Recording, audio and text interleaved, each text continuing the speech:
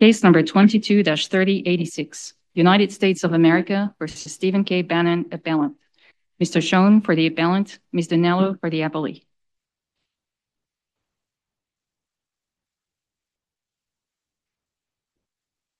Morning, Mr. Schoen. Good morning, Your Honor.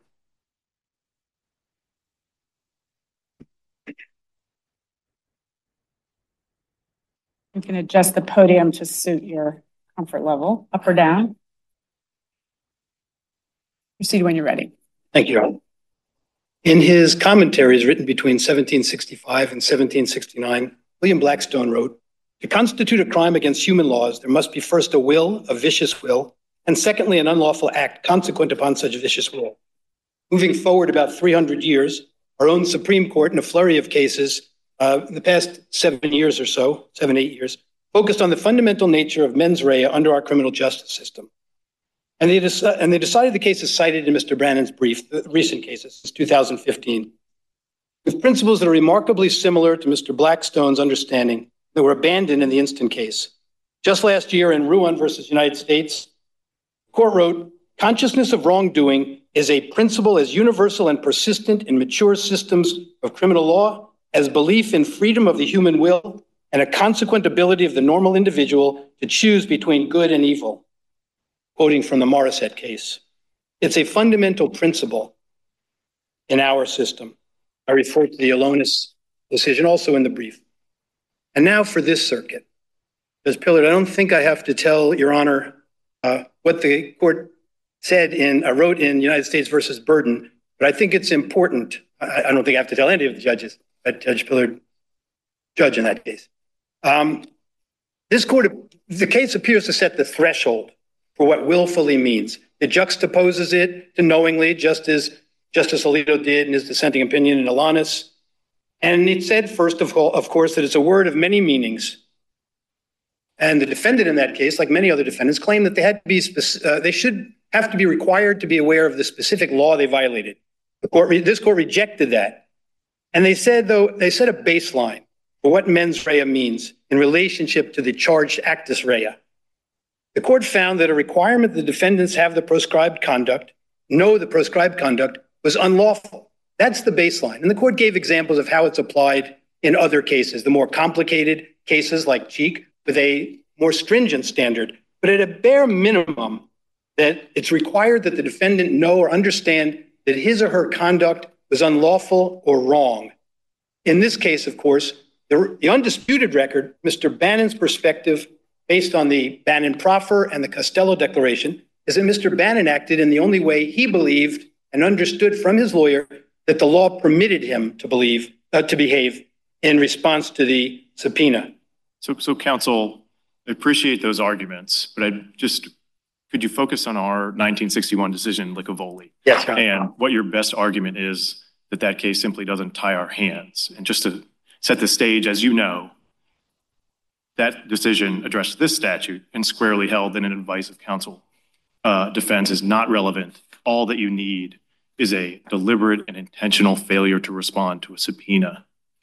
And the cases that you've relied on discuss the meaning of the term willfully generally, but they're not about this statute. So I think the key question is, what is your best authority that we as a panel can depart from that 1961 decision? Yes, Your Honor. I think there are a number of reasons why that decision is not binding on this court in this case.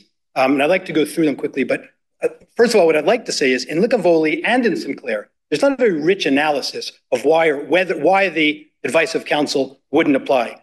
In contrast, this court's decision in Townsend versus United States, 1938 decision, the court comes to a very different conclusion. So when we're applying the panel rule, I think one fairly has to ask, why isn't the panel rule applied to the Townsend decision in the Licavoli case? Let me give an example. This is an appeal from a conviction under this statute, 2 U.S.C. 192, well after Sinclair, and the panel cites Sinclair in its decision. They noted Sinclair's holding, and then this court wrote, however, the Supreme Court has also held, perhaps on the theory that willfulness is a type of specific intent, that where the crime involves willful intent, an accused may show justification by proving that he honestly and in good faith seeks advice of counsel as to what he may lawfully do, and fully and honestly lays out all of the facts before his counsel, and in good faith and honestly follows such advice, relying on and believing it to be correct, and only intends that his acts should be lawful. Even if such advice by the lawyer was an inaccurate construction of the law. The court then went on to find that in that case, they wouldn't apply it because there was nothing in the record to show that the defendant had sought the advice of counsel or, of course, had then followed it. But Townsend offers a much richer and more comprehensive analysis of the idea than either Sinclair or Licavoli, and it's certainly a decision from a panel of this court that if we apply the panel rule, ought to have been binding authority on the Licavoli court. Let me go through it. Let me just ask you, Mr. Bannon has relied on executive privilege in this case, both here and in the district court, only to argue that he did not act willfully under Section 192. There's not any issue before us here as to whether there is, in fact, a valid assertion of executive privilege that would be a defense, that would itself be a defense. I think that's the contempt charge. It's through the 192 willfulness issue. I think that's right, Your Honor, with two caveats. Number one is not a caveat. One, I would go even further and say it doesn't matter to this defense whether executive privilege was properly invoked, what the parameters were of it, or otherwise, for the willfully part of it.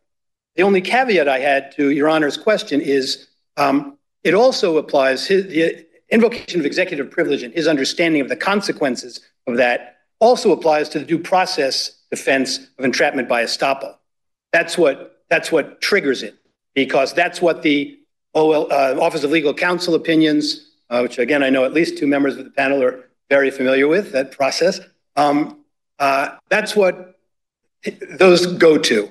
And so I can get into that. Happy to get into that if you like. But right now I'm going to focus on the Licavoli question of why this case different from.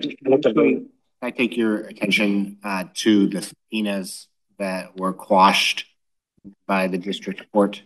You know what I'm talking about? Yes, sir. Okay. Take the document that you requested that is most relevant to the case. Well, for example, what's that? Yeah, I list out a number of examples in the record and in the appendix and the brief, and I also made a very detailed proffer to the district court. But if I were to have to pick one at this point, I would say there's Chairman Thompson's testimony, frankly. Chairman Thompson's testimony on issues that became issues in this case. The court in this case barred all defenses. What's a question that you wanted to ask Chairman Thompson? Chairman Thompson continued writing letters after the date of the subpoena that urged Mr. Bannon to continue to comply with the subpoena. Those were his words. That would indicate that the subpoena was still alive.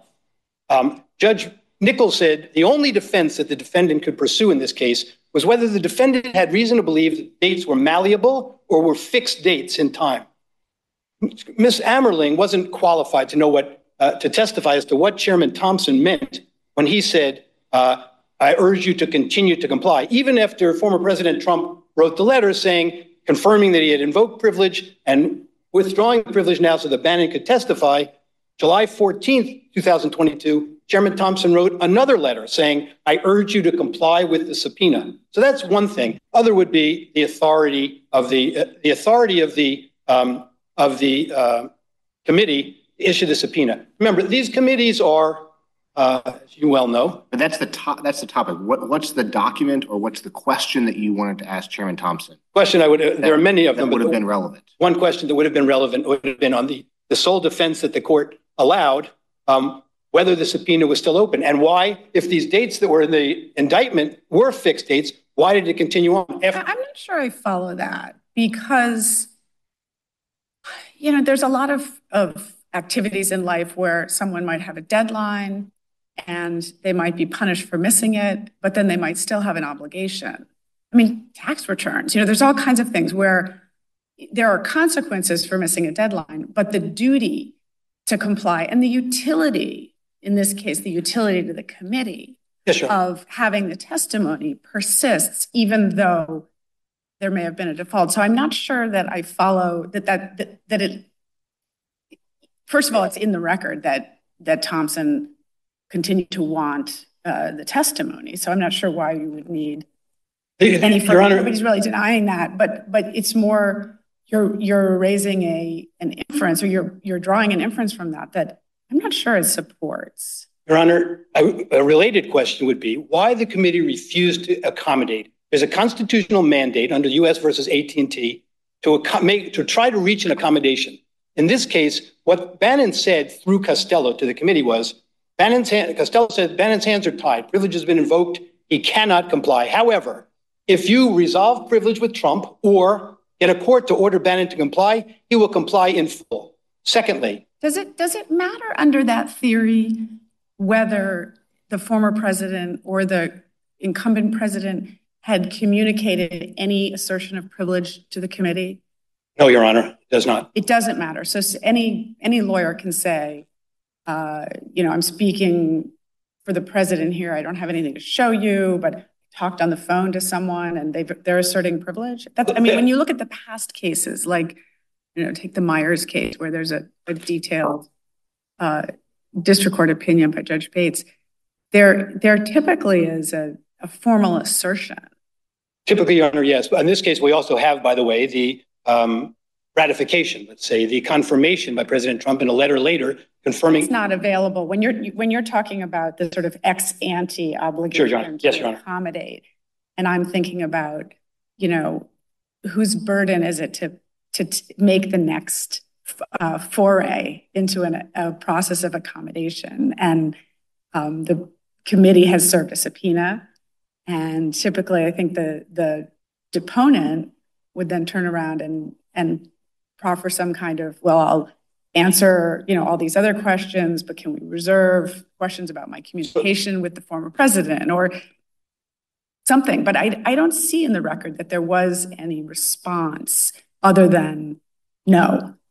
Two answers, Your Honor. I think there was more than no, frankly. He said, if a court orders me to comply, I will. He explained what he was relying on. But a more broad answer, I suppose, is this is all Costello. There's no contact between Bannon and the committee at any point in time. And that was at the committee's behest. The committee asked Costello to accept the subpoena, and he did.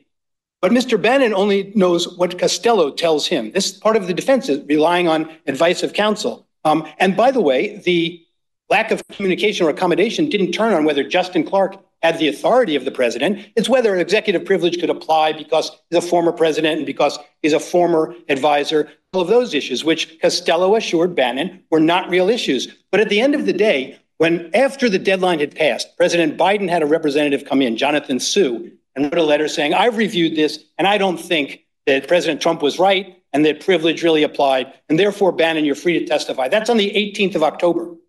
Costello writes to the committee and says, I understand there's this case, Trump versus Thompson, out there that's dealing with the issue of whether, and in part, whether an incumbent president overrides the invocation of privilege from the previous president. I'd like to be able to study that. Also, President Biden has just said he could go forward with the testimony. Chairman, he asked for a 1-week extension. Chairman Thompson said no. The committee is going forward tomorrow with a vote, and they did. That's part of what I call the accommodation process being violated. I just have to return just quickly. I know I'm up with my rebuttal time already, but I was asked the question earlier about reasons for to distinguish this case. You can proceed. Our practice is that as long as we're asking questions, you get extra time. Thank you. There are many answers, but one, Brewster from this court talks about applying the panel rule. And it's clear that it's only applied firmly in cases that are factually indistinguishable. This case, for a major reason, is factually distinguishable, and that is the invocation of executive privilege. That changes everything, the entire dynamic in the case. And as I say in the brief, if this court were to treat a person who gets a subpoena and believes executive privilege has been invoked and his or her hands are tied and cannot comply, first of all, when the privilege is invoked, it's presumptively valid. Secondly, it's the president's prerogative or a former president's prerogative entirely as to the parameters of that privilege, subject to what a court says the parameters were. Counsel, can I just ask one question about this, the narrative there? So what Mr. Bannon claimed, and at least what he did on October 18th, was essentially to claim a complete immunity from responding to the subpoena. And I believe that was October 18th. And I just want to read to you from the October 16th letter from Justin Clark to Mr. Costello. And what that says is, just to reiterate, our letter referenced below didn't indicate that we believe there is immunity from testimony for your client. As I indicated to you the other day, we don't believe there is. So how do you reconcile that communication with your argument today? Couple of ways. Number one, use of the term immunity is just wrong there. Justin Clark couldn't confer immunity, or President Trump couldn't confer immunity on anyone. We know that from the McGahn case and otherwise. Secondly, anecdotally, Costello has said Justin Clark was telling him a completely different story. Justin Clark was making clear to him in his declaration, that Bannon could not comply with the subpoena because this was a protective assertion of the privilege. Bannon wasn't in a position to know what documents or testimony would be covered by it and what wouldn't be covered by it. So at no point did he claim immunity, except to refer to the way that term is used in the 1984 OLC opinion, for example. But the idea is the Congress can't decide whether the privilege was properly invoked or not. When the privilege is invoked, it's up to a court as the only arbiter, not Congress. And quite frankly, the government told the jury a different thing. The government likened Congress in this case to the referee in a soccer game, and Mr. Bannon's failure to comply with telling that referee in a kid's soccer game not obeying that referee. Never in our system is Congress the arbiter of a subpoena. That's McGahn en banc. Well, but why isn't the retort that, in your view, the former president, or even more removed, someone that talked to a representative of the former president and advises his client, is the arbiter of the privilege? In other words, you're basically, if we were to accept your position in this case, why wouldn't we be basically saying Mr. Costello's representation overrides the ability of the congressional committee to investigate? Two reasons, John. I don't think it overrides that, but two reasons. One, he is his lawyer. Advice of counsel is the defense. And secondly, the privilege is presumptively valid. And so when Clark writes in his letter, a vigorous assertion of the privilege to cover deliberative processes and communications. It's just, that's so broad to say it's presumptively valid, even at its broadest, where OLC has written, for example, that a former senior official can assert an absolute testimonial immunity. It only covers communications within the scope of that former senior official's service in the White House. And none of the conduct at issue here was during Mr. Bannon's service in the White House, was it? None of it. Right, Judge. It was during the presidency. Judge, but not during Mr. Bannon's service. Correct, Your Honor. And do you have any authority that suggests, any authority at all, that suggests that some kind of executive privilege or immunity would apply to conduct that postdates the person's service? Yes, first of all, Your Honor, the OLC opinion that I've cited in the brief on the determination about choosing U.S. attorneys doesn't require the Myers. Yes, doesn't it require to be an employee of the executive branch at all? And that makes sense if the former or otherwise. And because if the president wants to consult, let's say the president determines, doesn't think he or she, doesn't think the economy is doing so well. And so the president calls in the head of Texaco, who's never worked in the government, and wants to have private confidential communications and be able to assure the head of Texaco that those conversations will remain confidential. The president has that prerogative, solely his prerogative. What about the 15 different numbered topics out of the 18, or I might have the numbers wrong, 14 out of 17. There's a whole list of topics on the subpoena. And I think only 3 of them even mention communications with the former president. So number of answers to that. This starts with Bannon is subject to what Costello has told. He did what a layperson should do. He hired a lawyer, period. But Costello's theory on that issue that he, as the lawyer, told to Bannon is this subpoena under the OLC opinion that says if the committee refuses to allow the privilege holder's representative to be present during a deposition, the subpoena is unconstitutional and invalid. This was one subpoena. It required testimony and documents. Therefore, Costello, the lawyer, told Bannon, the layperson, this subpoena is absolutely unconstitutional and invalid.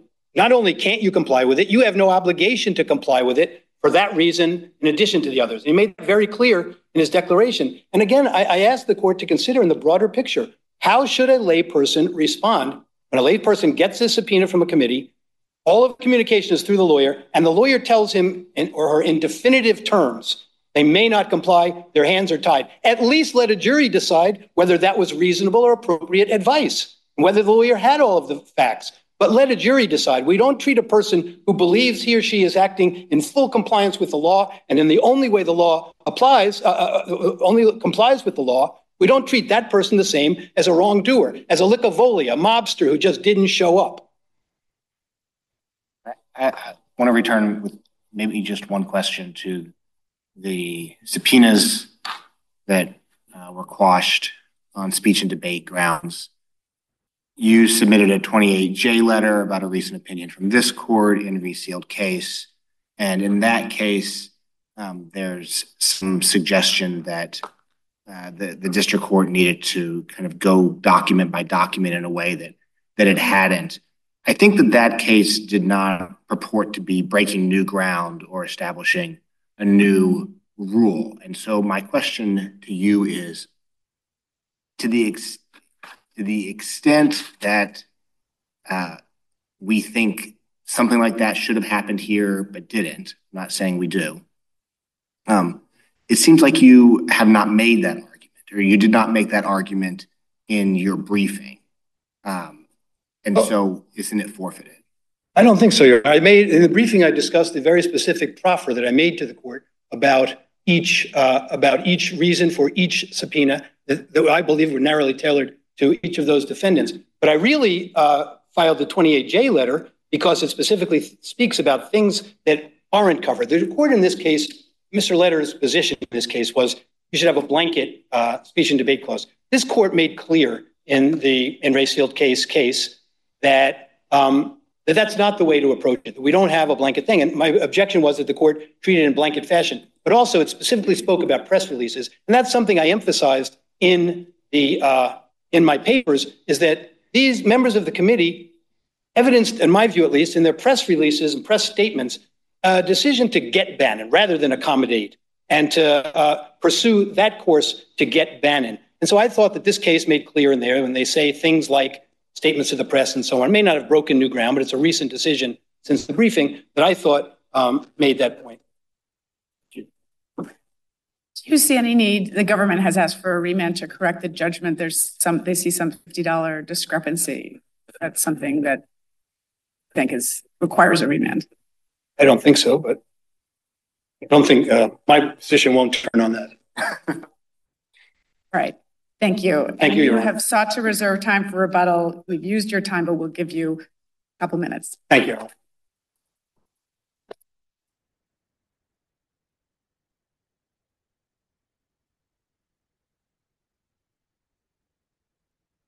Good afternoon. May it please the court, Elizabeth Danella for the United States. Stephen Bannon deliberately chose not to comply in any way with a lawful congressional subpoena, not to provide a single document, not even to show up for his deposition. That was contempt of Congress, and he was properly convicted. Before getting into the mens rea issue, I'd like to address a theme that Judge Pillard, you touched on that runs through some of Bannon's arguments, and that's the notion that President Trump asserted executive privilege. In fact, there was no assertion of executive privilege over the contents of the subpoena, much less one that would have justified Bannon's complete default. My understanding is that matters neither to your position nor to Mr. Bannon's position. Is that right? He has suggested it is relevant to his due process claim. I don't think so. I think he suggested that Mr. Bannon's, the advice of counsel referencing executive privilege is all that matters. Certainly on the mens rea issue, I understand his assertion with respect to executive privilege to be relevant to his claim of entrapment by estoppel public authority.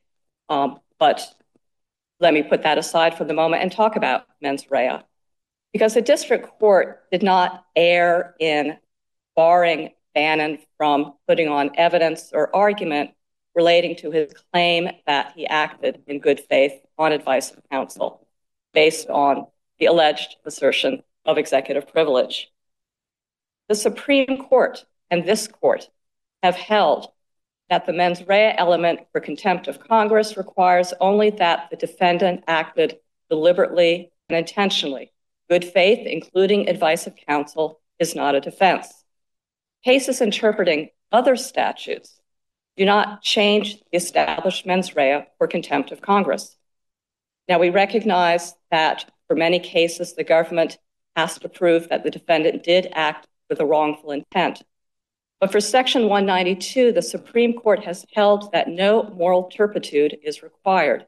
Intentional violation is sufficient to constitute guilt. That was a holding in Sinclair, where the defendant had claimed that the judge erred and he was entitled to a new trial because he was precluded from putting on evidence that he acted in good faith on advice of counsel. So what about Mr. Schoen's position that you have a client who's not a lawyer?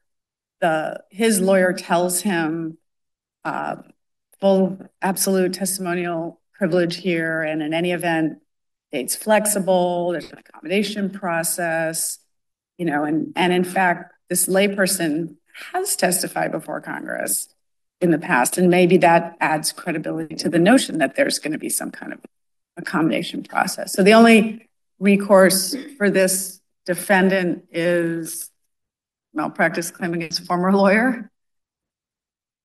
The Supreme Court said in Watkins that a defendant who acts on a good faith but mistaken view of the law acts at his peril. That's page 208 of that opinion. And Bannon here certainly had reason to be questioning his lawyer's advice, given that not only did Chairman Thompson make clear that his executive privilege excuse wasn't going to fly and that he would be held in contempt of Congress if he continued to fail to comply, but also where the president's own lawyer admonishes Costello, and Costello admits that he shares his correspondence with Bannon. And Clark says, as you've pointed out, Judge Garcia pointed out, that the defendant, in this case, Bannon, was not immune from testifying. I don't understand the distinction that counsel has made here. Clearly, the point that Clark was making was that Bannon was required to show up. And that's consistent with both the procedures that the committee outlined for raising objections and, Judge Pillard, as you've pointed out, the number is 14 out of 17. The vast majority of topics covered by the subpoena could not conceivably have implicated executive privilege, as Chairman Thompson explained in plain English in the correspondence with Costello, which we know got forwarded to Bannon. So in terms of fairness, the Supreme Court has said this is what the law is. And even apart from this court's binding decisions in cases like Fields and Dennis and Licavoli, there is controlling Supreme Court authority that required the district court to exclude Bannon's good faith defense. Your opposing counsel mentioned a United States v. Townsend case, and I think maybe it wasn't mentioned in his briefing until the reply brief. Want to reply to that? Townsend did not hold or even suggest that if the defendant had been able to show good faith, that would have been a defense. And it certainly isn't inconsistent with the later rulings of this court in Dennis and Fields and Licavoli. Also, Townsend at page 359 cites with approval the page of Sinclair where the Supreme Court said that intentional violation is sufficient to constitute guilt. So Townsend cannot be read as somehow being in conflict with this court's later ruling. Do you think it was appropriate for the prosecutor in the case at closing argument to tell the jury that Bannon had, quote, no justification for for doing what he did? Given that there was no actual assertion of executive privilege, given that the subpoena on its face included a number of topics that could not possibly have included executive privilege, given that the committee laid out the procedures and repeatedly told Bannon he needed to follow them or risk contempt, and given the case law that does not recognize good faith as a defense, then yes, that was a correct statement. He did have no justification for acting as he did. Bannon seems a little weird. I'm not saying it's dispositive in this case by any means, but it seems like if you're right, and I think you probably are, the district court properly kept out any of Bannon's defenses about this kind of subjective state of mind or the reasons why Bannon did what he did. If the district court tells Bannon you're not allowed to tell the jury your reasons, it's a little odd for the government to be able to tell the jury he had no reasons. Again, given the state of the case law, that was a legally correct argument. He did not have a legal justification for acting as he did. Bannon had a choice. When the committee overrides his executive privilege excuse, he could either at that point comply or not comply and risk contempt. He was aware of that risk. He took it, and he was properly prosecuted. I think when you were first started addressing the court and you said that there was no executive privilege assertion in this case, and I interrupted you and said, that's not something that we need to reach. Do you think it would be appropriate for us to reach it? Do you think we should reach that question or not?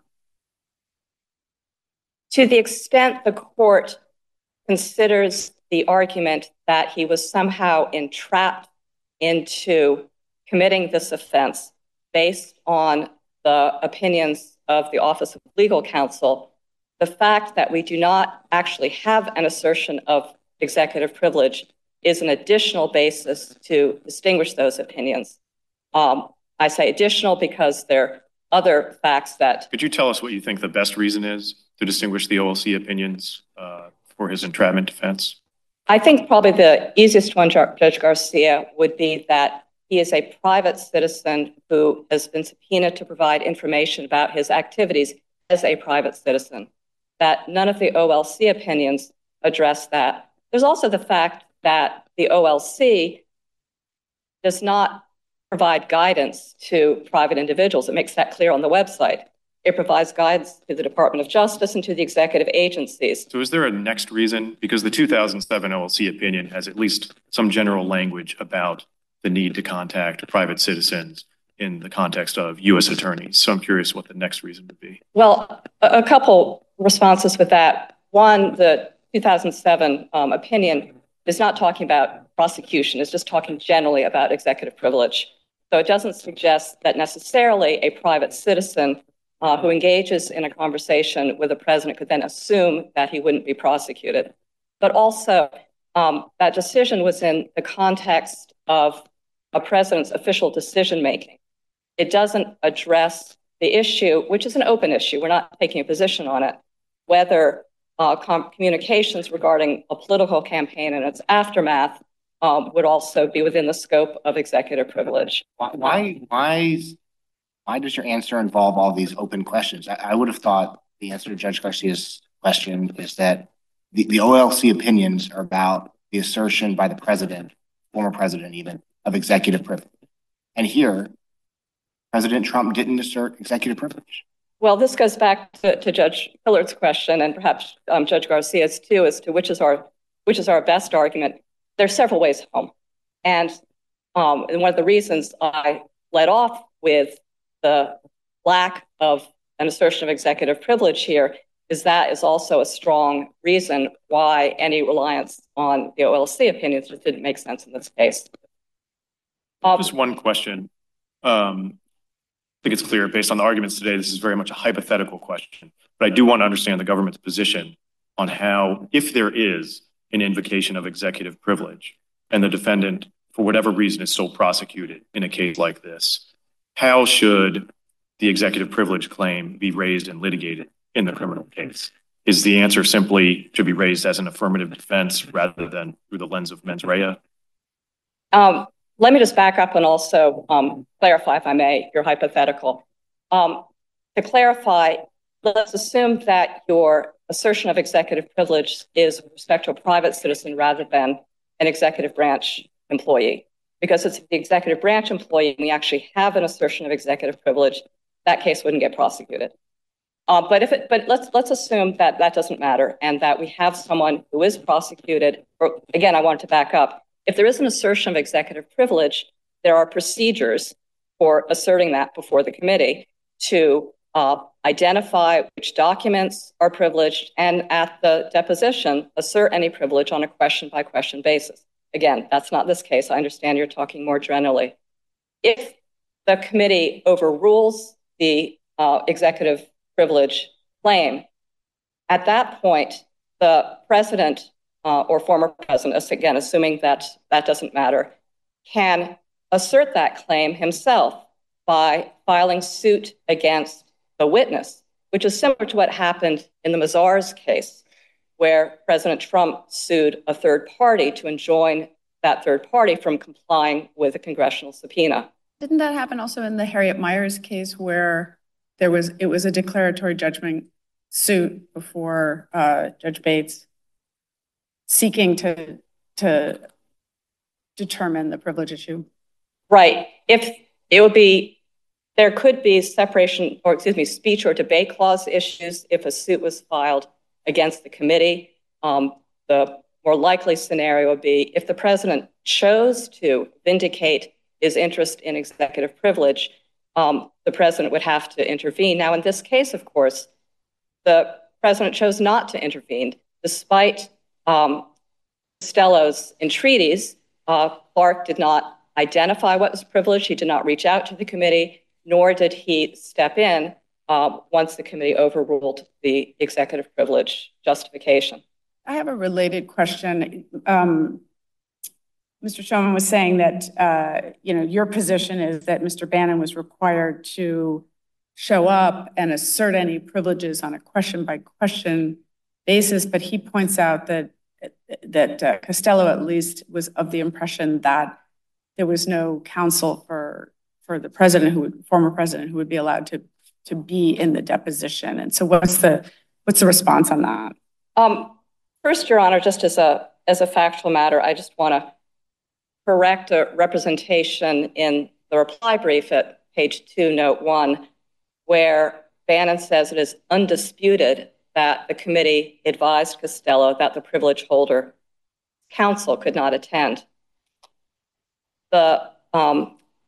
Bannon's attorney, neither Bannon or his attorney, actually asked any member of the committee. Costello raised this issue with committee staffer Sean Tonali on October 13th, after Costello had already made clear that Bannon was not going to testify. This is at pages 429 and 439 of the appendix. And Costello says he only is asking us for future reference, doesn't need an immediate answer, and Tonali demurs, does not give an answer. So the committee never rejected that specific request. But even if it had, the only basis for that Bannon has cited for suggesting that the subpoena was invalid was this OLC opinion on exclusion of agency counsel, which makes clear that that applies when a witness is called to testify about the witness's official duties within the executive branch. And again, there was an assertion of executive privilege, a direct assertion.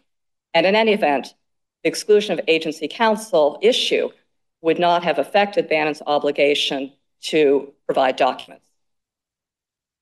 Judge Walker, I just want to return to your questions about the subpoenas. And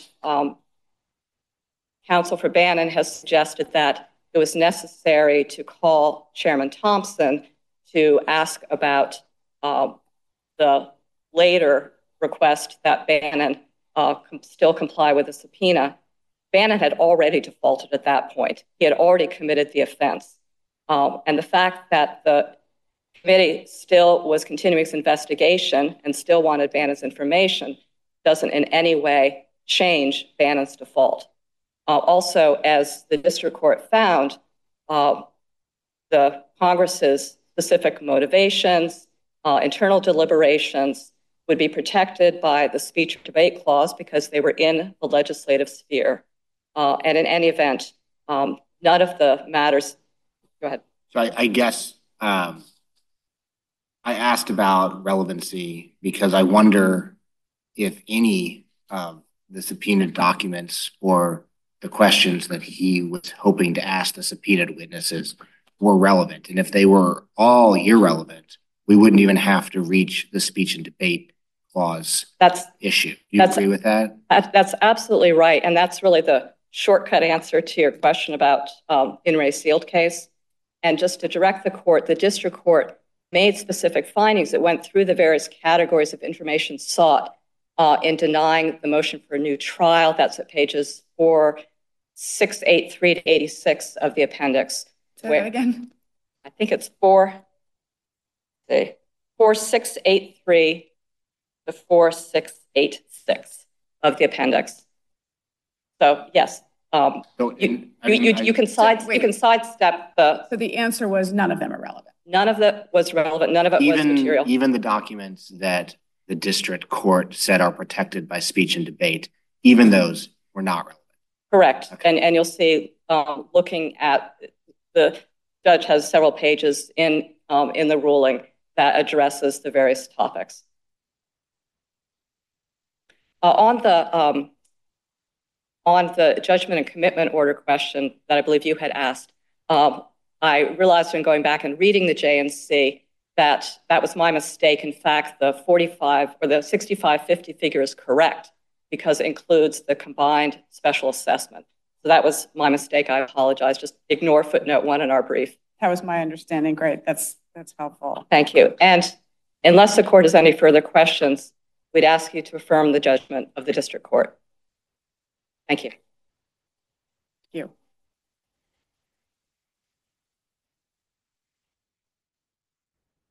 If I might just briefly respond to a couple of them. First of all, neither Mr. Bannon nor Mr. Costello suggested that they were the ultimate arbiter. They asked quite clearly in their letter for to have a court decide this. That doesn't mean that they had to bring the action. They suggested to the committee that Bannon would comply fully if the committee got a court to order it. And that's part of the accommodation process. That's what the cases have said in U.S. versus House of Representatives. That's what the cases say in McGann and so on. That's part of the process. And it's appropriate. Congress can't decide. Congress can't be the arbiter of its subpoena or of the validity of executive privilege. That's what McGann en banc says. I don't really understand the point Mr. Nello said about Townsend. I read from Townsend, and Townsend unequivocally says, Mr. Nello said, Townsend didn't hold or suggest that if a defendant acted in good faith, that would be a defense. The court could not have been clearer in Townsend in saying expressly that the reliance on advice of counsel is a justification defense when willful intent is what's required in the statute. This same statute, that's on pages 358 to 359. There's not a question about what that case says. It's true Licavoli is later, but that court was aware of Sinclair. They cite Sinclair repeatedly. There's no question about it. Do you think the committee would have asked Bannon anything that was unprotected by executive privilege? I don't know what the committee would have asked. I think the committee had an agenda. It was a political agenda. I don't know what the committee would have asked. I know that the reasons that Bannon... I guess if you don't know what they were going to ask, how can you be so sure that everything would have been protected by executive privilege? I can't be that sure of it. And the advice might not have been correct that Bannon got. I can't be so sure that everything was protected. But that's the advice that Bannon got from his lawyer, and that the subpoena was invalid. And again, it was one subpoena. That's why their theory is that, and this is what Costello told Bannon, that it applied because it asked for the documents and the testimony in one subpoena. Therefore, that subpoena was invalid. I said that the evidence was uncontroverted about Costello getting that information from the committee that they wouldn't permit privilege holder to be present, because there is no competent evidence controverting it. I refer the court to A364. The only evidence on the thing that's competent evidence that was submitted to this court is Costello's declaration under penalty of perjury on it, in which he says the committee told him in no uncertain terms that their rules would not permit the privilege holder to be present. Your Honor asked earlier, was it appropriate for the court to say there was no justification, for the government to say there was no justification for Bannon? The government went much further than that. They went much further in arguing. First, they argued that there is, I'm sorry, Judge. I just realized we're well over time, so just wrap up. Oh, I had reserved 2 minutes for the button. I thought Your Honor said I'm going to give you a couple of minutes. Yeah, no, Okay. You've had your 3+. Go ahead, finish your point. The government went much further than that. After arguing at length that there was no defense is relevant, there is no justification for it, Bannon is not permitted to put on any reason. The government argued to the jury that there was no justification. They argued that Bannon didn't comply with the subpoena because he thinks he's above the law. You can't have it both ways. And when they did this in the opening, I suggested to the judge that this clearly requires us to call Thompson because they argued he ignored the subpoena. He didn't ignore the subpoena. Did you object? Yes. In the opening, as soon as they said above the law, we had a bench conference and so on. I would point out to the court that the government clearly understood it had made a mistake shortly before the trial, and they showed buyer's remorse. I cite this in page 3 of the... We read that. We read that. All right. Thank you, Your Honor. Thank you very much. The case is submitted.